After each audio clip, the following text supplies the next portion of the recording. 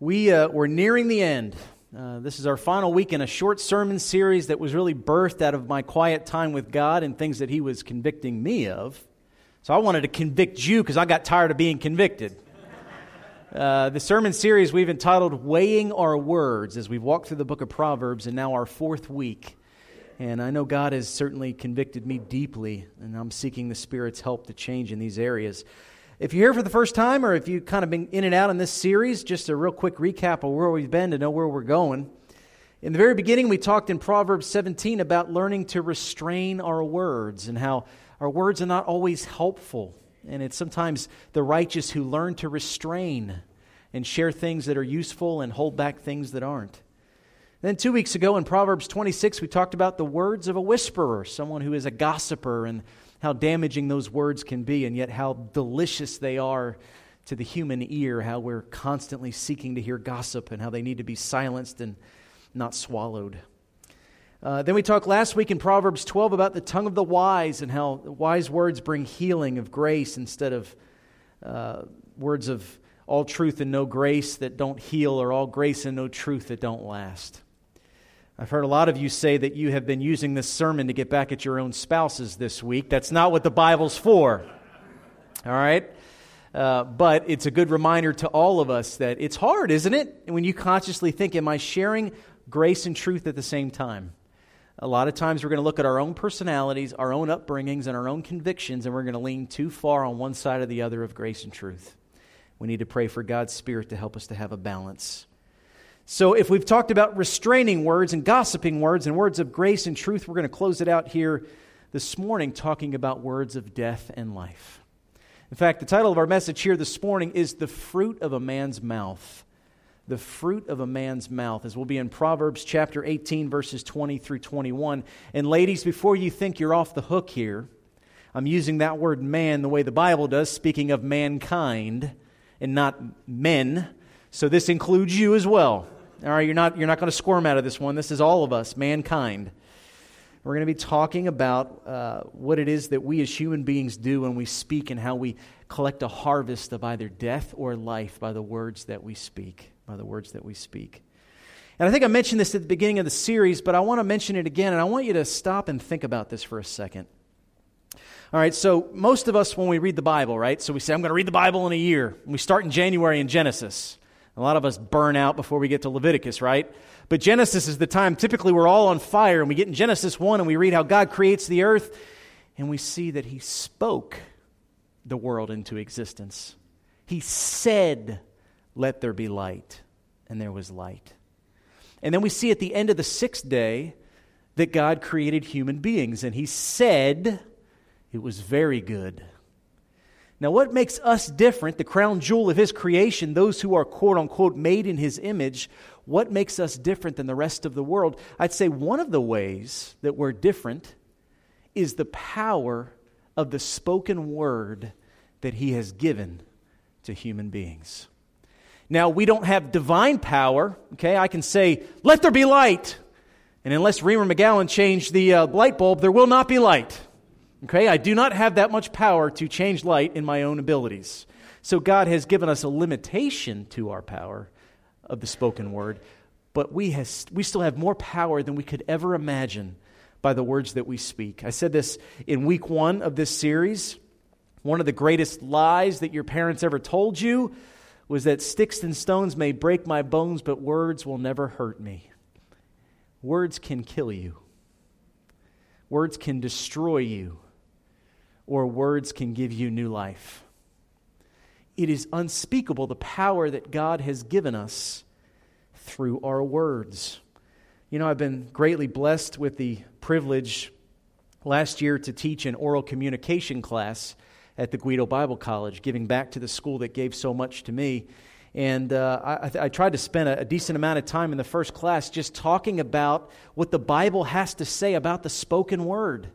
And why God puts so much emphasis on it, because it changes eternity. Our words are so powerful, and we take them for granted. So I want you to think for just a moment about the impact that other people's words have had on your life. Because throughout the course of this sermon, I'm going to be giving you parts of testimony of my own life. And I want to encourage you to think about how words have impacted you both to the good and to the not so good.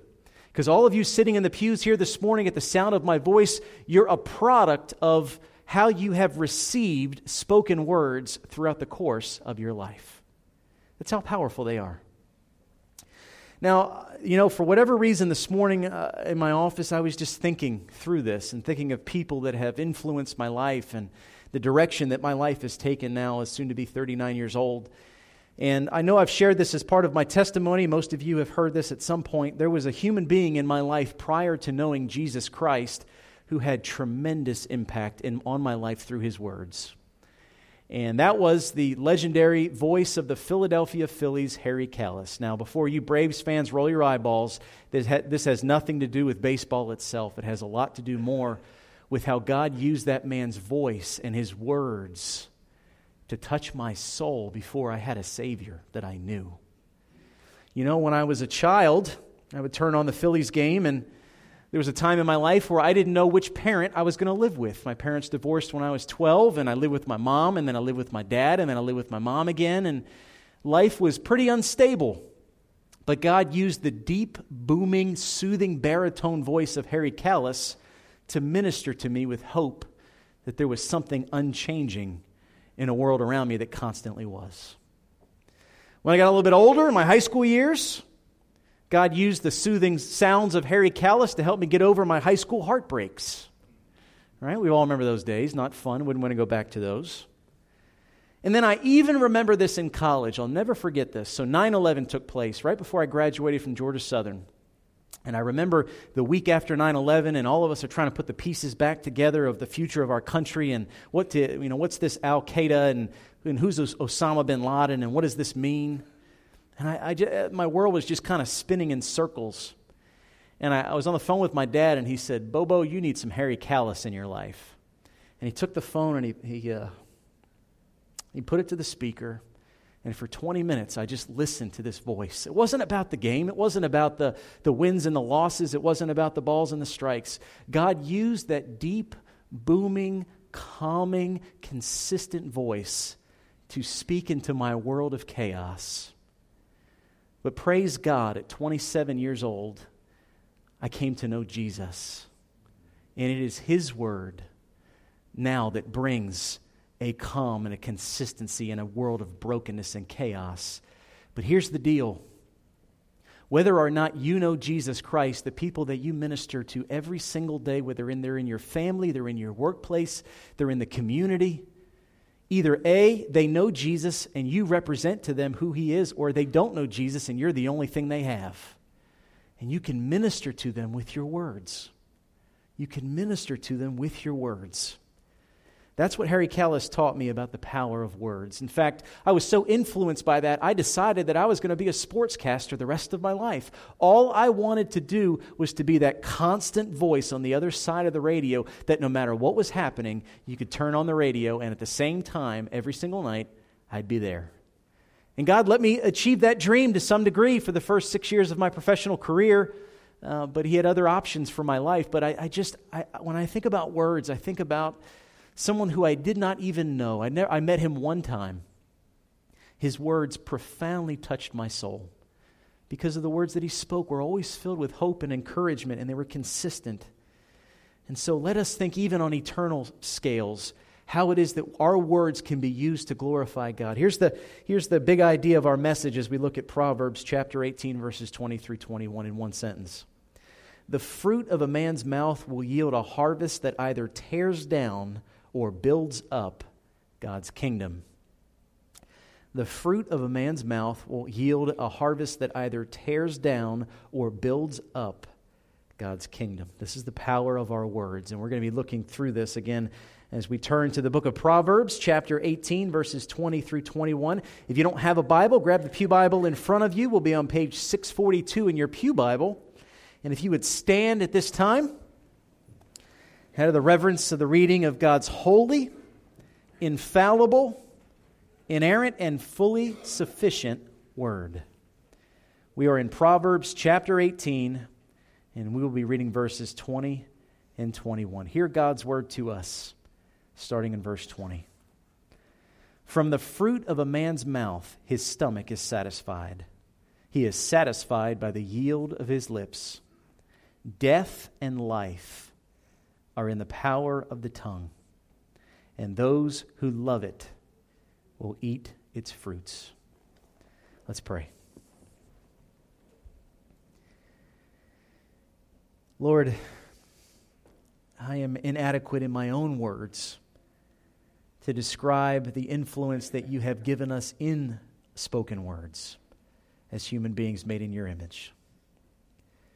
Father, we don't have a lot of time, but the time that we do have, I just pray that you help our minds to focus and our hearts to be open to receive this truth that the words that we speak can and will change eternity. Would you be with us here this morning and let us just receive your word and be able to respond to it in repentance and faith with the words that we speak moving forward. Be with us now, we pray, in the name of your Son, the eternal Word, Jesus Christ. Amen. So again, as we're drawing to a close here in the series, and we've talked about all these different types of words, as we jump into the text in verse 20, we see right out of the chute that are the words of our mouth and then, of course, the condition of our heart are always connected. I've been trying to say this for a couple weeks now. The heart and the mouth, you cannot separate the two of them. They will always be connected, always. In verse 20 it says, from the fruit of a man's mouth his stomach is satisfied. He is satisfied by the yield of his lips.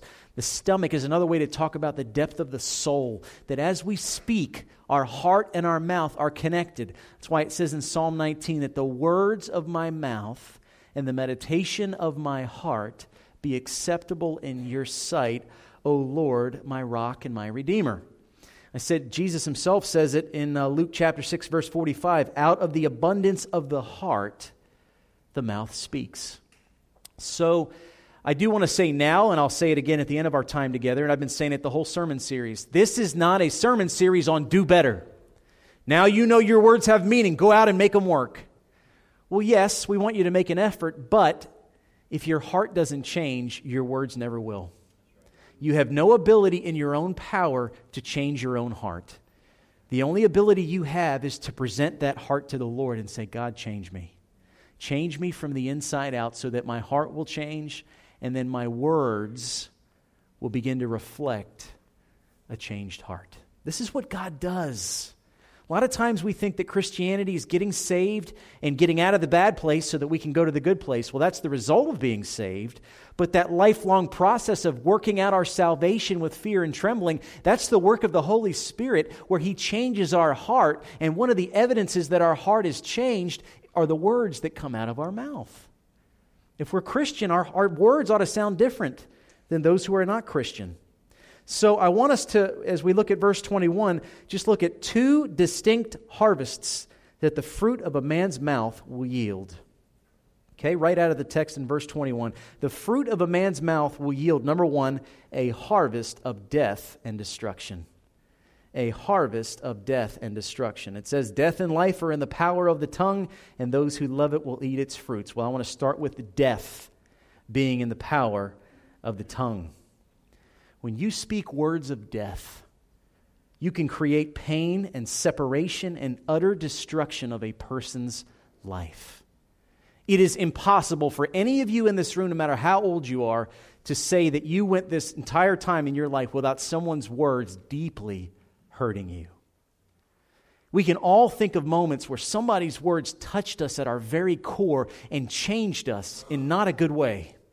All of us can think that way. We could even look at the past maybe month of our life and say that someone spoke a word about us or most prominently directly to us, and it touched us at a soul level in a way that hurts, in a way that leaves marks, in a way that scars. This is what the tongue can do. And a harvest of death comes in many different forms. So I want to talk about these different forms of death. The first is negativity. Negativity is when your reaction to one points out what is wrong and what needs to be fixed before you say anything else. If that's naturally how you speak and how you are, you always see the wrong and always see what needs to be fixed, you're always speaking words of death. Another's criticism. Your attitude always focuses on what is weak instead of what is strong. Another one is slander. We talked about this a couple weeks ago with the words of a whisperer. Your motive is one to tear someone's reputation and character down so that you can build your own up because of your insecurity. And then the last one goes back to what we talked about last week. When you speak words of truth without grace, they could be words of death. All right? When your approach is to share truth without any portion of grace, if you're saying, what I'm telling you is right, so I don't care what you think because I'm going to tell it like it is. You can tell it like it is, and what you're saying be actually true, and yet God still sees your words as words of death because there's no grace and the human being you're speaking to can't bear the weight of it. That's someone who's all truth and no grace. And we can't carry that weight. And when we received words of negativity or criticism or slander or truth without grace, it has eternal influence in our lives. You know, I one time heard a person say that our life is based on what we experience in our childhood, and then we as adults just try to get over everything we've experienced in our childhood. You know, that the first 10 to 15 years of your life are so formative, and the rest of your life you're trying to get over what you experienced in your first 15 years. Why is that? Because in your first 15 years, you acquired words of death and words of life, and now you're trying to figure all that out. And I am hyper aware of this as the father of a young daughter. I see how she receives every word that I say or my wife says or other people say, and she's making out what those words are all about. All right? And I think back to things that I heard as a child. Now, all of us could stand up and say that we are who we are in part because of the family that we came from, both for good and for bad, right? My mom laughs about this now. It's really not funny, to be honest with you, but she says that she's the one responsible for making me a perfectionist. Because there was a time in my life where nothing was ever good enough. And so I began to understand that my worth and my value and my identity came in my performance, that what I did had to be perfect. It had to have a polish on it. Now, as a 38-year-old man, my mom and I laugh about that now, but it's hard for me to get past those old ideas. Because guess what? My identity is in Christ who is perfect. It's not in my own work. It's not in my own performance. It's in Christ. And I know that here. But I often forget it here because words of death found their way into my heart at a young age, and it's been really a lot of work for the Holy Spirit to begin to purge me of that. Well, the same is true for you. There are some of you that you heard at a young age that you're only valuable according to your work ethic. And so you took something good, like working hard, and you made a god out of it. And so some of you have to work 70, 80, 90-hour weeks, and you've got to perform. And if you do that, that proves your worth, and that proves your value, because somewhere you heard those words of death, and they touched your soul at a young age. I see it all the time. It is amazing how these words will touch us. And it is amazing, if we're not careful, how our words will touch other people the same way. All right, some of you in this room are teachers and administrators. Some of you are business owners. Many of you are parents and grandparents. And even if you are young in this room, maybe you have siblings. And God has given you a sphere of influence. It doesn't matter. All of us are influential in some way. And the words that we use, they could forever change the course of direction for another human being. It's a lot of weight of responsibility. It's why I said back in week 1 of the sermon series that if we speak an average of 20,000 words a day, God says we're going to be judged on every careless word because those words have changed people's lives. We should feel the weight of that. That is the fruit of a man's mouth that will yield a harvest of death and destruction. Now let me look on the other side, the side that Toby Mack was singing about during our offering. Number 2, the fruit of a man's mouth will yield a harvest of life and renewal. Listen to the same verse, but listen to it from the other side of the coin of life instead of death. Death and life are in the power of the tongue, and those who love it will eat of its fruits. What about speaking words of life? A harvest of life that's produced by the power of the tongue. Toby Mack says you speak life into the deadest, darkest night. How many times in your life on the other side Were you down in the dumps on something and one word lifted you out? A single word from another soul all of a sudden just pulled you right out of the ditch. You know why that is? Because of the power of God giving us the spoken word. It's amazing how impactful words can be, both to the bad, but now we look to the good. The Bible has a lot to say about words of life. In Proverbs chapter 15, verse 4, it says, "A gentle tongue is a tree of life." It's a tree of life. In Proverbs chapter 10, verse 11 says, "The mouth of the righteous is a fountain of life." Tree and fountain, renewal and growth and life. I want you to think in your own life right now of how someone said one thing to you and it changed the whole course of direction in your life. Maybe for a day, maybe for eternity. I can tell you that God has blessed me and cursed me with a sensitive soul. I love easily and I bruise easily. And those who are closest to me know this. Okay, it's something that can be actually embarrassing sometimes. Dave and Jody will tell you that I'll hide in my office if I'm struggling with something because I don't want my sensitivity to rub off on them. And Ashley will tell you that I can be high and low in one day. I can be way up here and I can be way down there in the same day. It's just how I'm wired.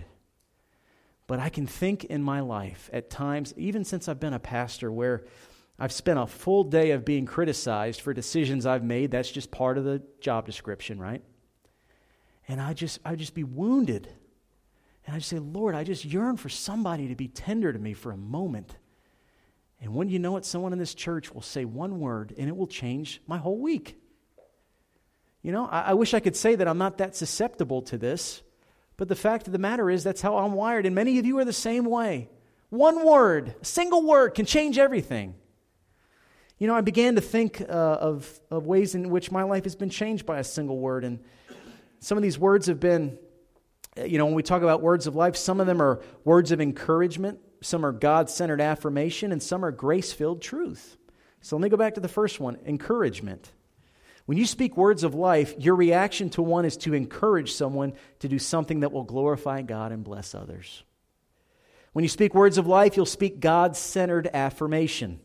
Let me talk about what that means. Your attitude is one that seeks to affirm God's gifting and God's work in a person's life. This glorifies God, but also blesses the person. I read a book a couple of years ago because I always was confused about this. If pride is one of the sins that we struggle with the most, right? Pride is what leads to the fall. And if we affirm someone, we could lead them to being prideful, then how can we bless someone in a way that still glorifies God? Well, here's the answer. According to this book I read, the book is called Practicing Affirmation, and the subheading is God-Centered Praise for Those Who Aren't God. So the way that you can affirm someone and not steal glory from God is to affirm what God is doing in their life. Affirm the gifting that God has given them and affirm how you see God working in their life. That will bless the person, but that will also still give the glory and the honor to God. All right, sometimes when I preach, if I'm shaking hands at the end and someone will say, that sermon really ministered to me.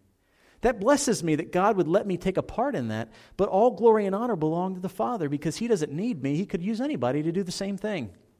So you see, when we're God-centered in our affirmation, we're speaking words of life. And that is one thing as a Christian we should be doing. Let me encourage you with some practical application here. You want to know how it is that you can truly bless somebody with your words. In the next week, here's what you should do. Watch someone's life and look for evidence that God is at work and call it out. Hey, you know, I've noticed that you're doing this lately. And I just want to praise God that I can see He's really working in your life. Or, you know, you did a great job on that. God has just really gifted you in this area. Again, you're not trying to stir up their pride. You're blessing them, and they should feel grateful that God is using them, but all the praise go to God. That's speaking words of life. Words of life.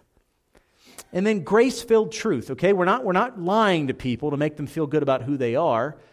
We're speaking words of truth, but we're using grace at all times. Grace in the words that we choose, at the time that we choose to speak them, and in the tone in which we choose to speak them.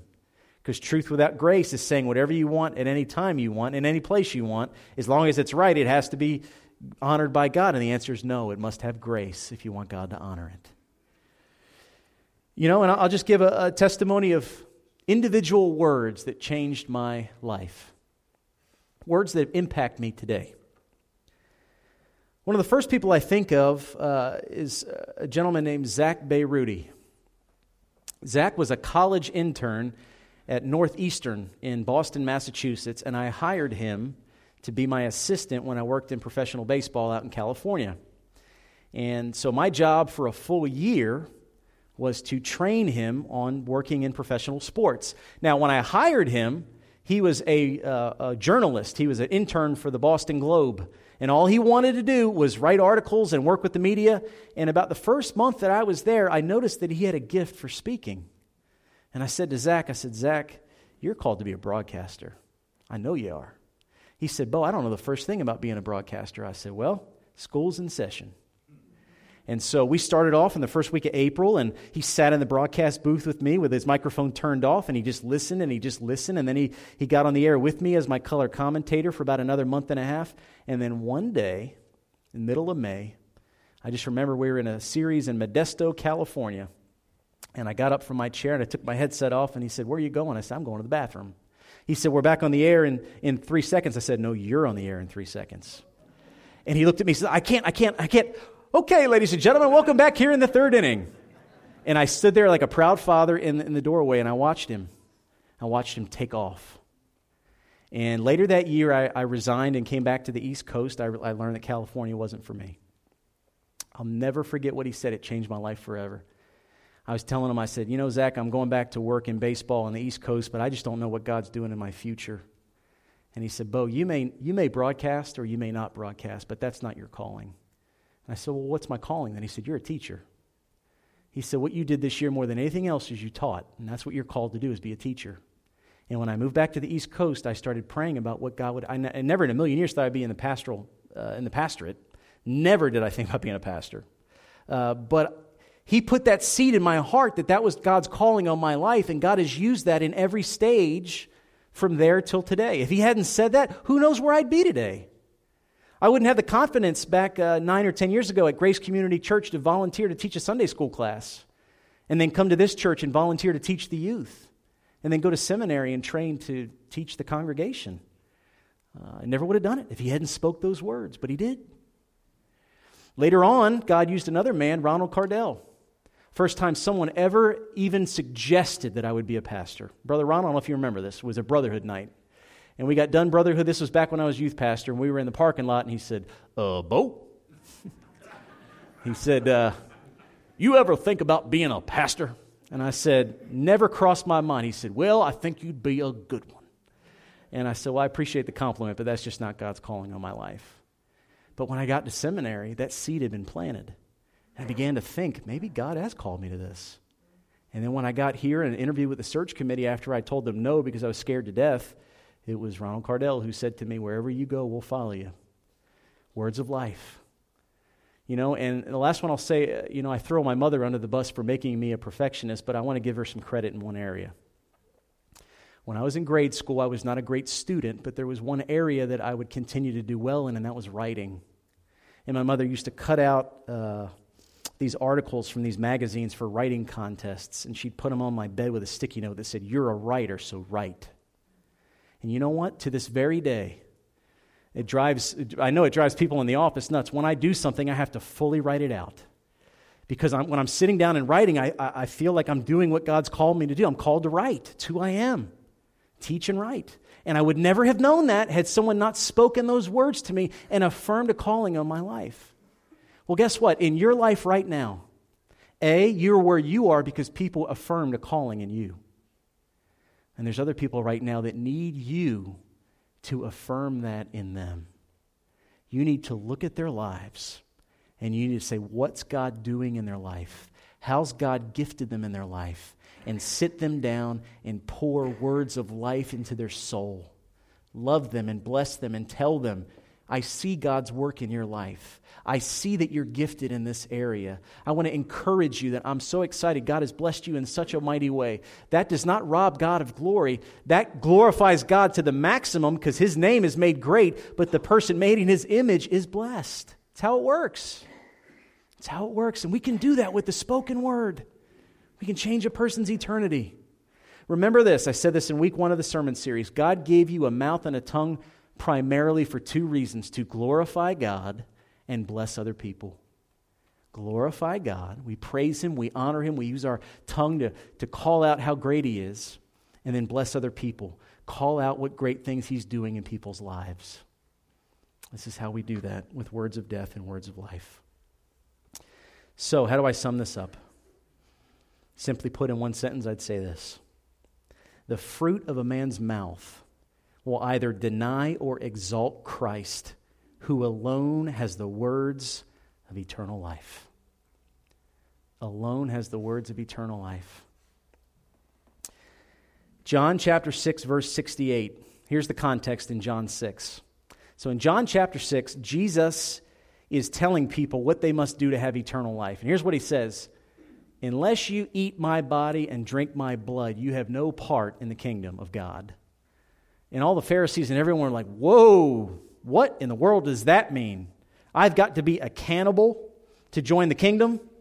I've got to eat your body and drink your blood? This guy's weird. And people were just walking away and walking away and walking away. They didn't understand, obviously, what He meant. All right, they didn't know about his body and His blood that was shed on the cross at Calvary. But as everyone was leaving, He looked at the disciples and said, "You want to join them? Huh? You want to follow them? They don't want to eat my body and drink my blood, do you?" And Simon Peter said this in verse 68. Simon Peter answered Him, "Lord, to whom shall we go? You have the words of eternal life." Here's the thing about Jesus. He had the words of eternal life because He is the word of eternal life. Not only did He have the words of eternal life, so the disciples followed Him for 3 years in public ministry, and they heard Him speak words that would reach down and touch people's soul. They knew that there was something different about Him. And eventually, as the Holy Spirit of God revealed it first to Peter and then to others, they realized, in fact, He was the Son of God, the Messiah. He spoke words of eternal life, but that's because He Himself is the Word of eternal life. John chapter 1, in the beginning was the Word, and the Word was with God, and the Word was God. So Jesus is the ultimate spoken word of life, both in what He said, but also in who He is. And so that means when you speak words of life, when you speak grace-filled truth, when you speak God-centered affirmation, what you're doing is you're speaking Jesus. You're speaking Jesus to other people, either A, who don't know Him and need Him, or B, who do know Him and still need Him. You're representing Jesus Christ with your mouth. And that is what we're called to do as believers in Jesus Christ. And let me tell you, this community needs it desperately. They need it in the classroom. They need it in the workplace. They need it in the community. They need it in the home. We need to hear and see Jesus Christ. And we can represent Him with our tongue in speaking words of life. In speaking words of life. So as we enter into a time of invitation, all right, this draws to a close our 4-week series. So my invitation, not only for this message, but for our whole series of weighing our words, is this. I hope all of us have listened as the Spirit of God has convicted us about ways that we could use our words in a different way. Again, let me say what I said in the beginning. This is not a sermon series of now go do better. There's no power in that. Even a non-Christian could say, watch your mouth, right? But how powerful is that? On the other hand, if you're a believer in Jesus Christ, and if you seek the power of the Holy Spirit, and you're willing to repent, where you're speaking words that are all grace and no truth, or all truth and no grace, or words of death instead of words of life, and you confess those and say, God, by your power, give me a tongue that represents Jesus Christ, He'll answer that prayer. Now, it's not a prayer that we pray once. It's a prayer that we pray every day, because we will fail. And He's faithful and just to forgive us our sins and cleanse us from unrighteousness so that we can go back and get up again and speak words of life. So, for those of you in this room that do not know Jesus Christ, you will have no ability to change without the Spirit of God living inside of you. And Jesus, who himself is the eternal Word, says this, I am holy, and you are not. And I desire for you to be with me, but because of my holiness, you cannot be unless your sins are atoned for. But I'm also loving, and I atone for your sins on the cross. So now believe in me. Confess with your mouth that Christ is Lord, and believe in your heart that God raised him from the dead, and you will be saved. If you're willing to speak those words, you will have eternal life and you will receive the Holy Spirit today. But if you already have the Holy Spirit, maybe it's been a while since you let him do his work. Ask him.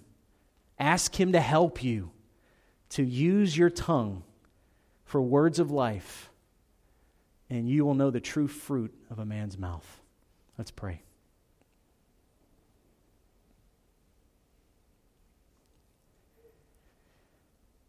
Father, I thank you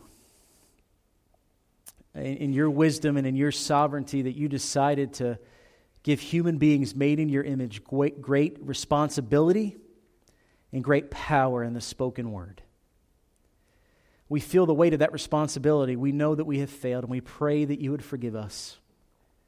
But we pray now by the power of your Spirit that you would take our tongue captive and open our hearts and our eyes to see where it is that you are at work in a person's life, and help us to speak words of life to the deadest, darkest nights and watch people come alive by the power of your Spirit. May we consider the true weight of our words, and as we go out, let us in the power of the Spirit of God speak words that are necessary, speak words that are filled with grace and truth, and speak words that are filled with life. It's in Jesus' name we pray. Amen.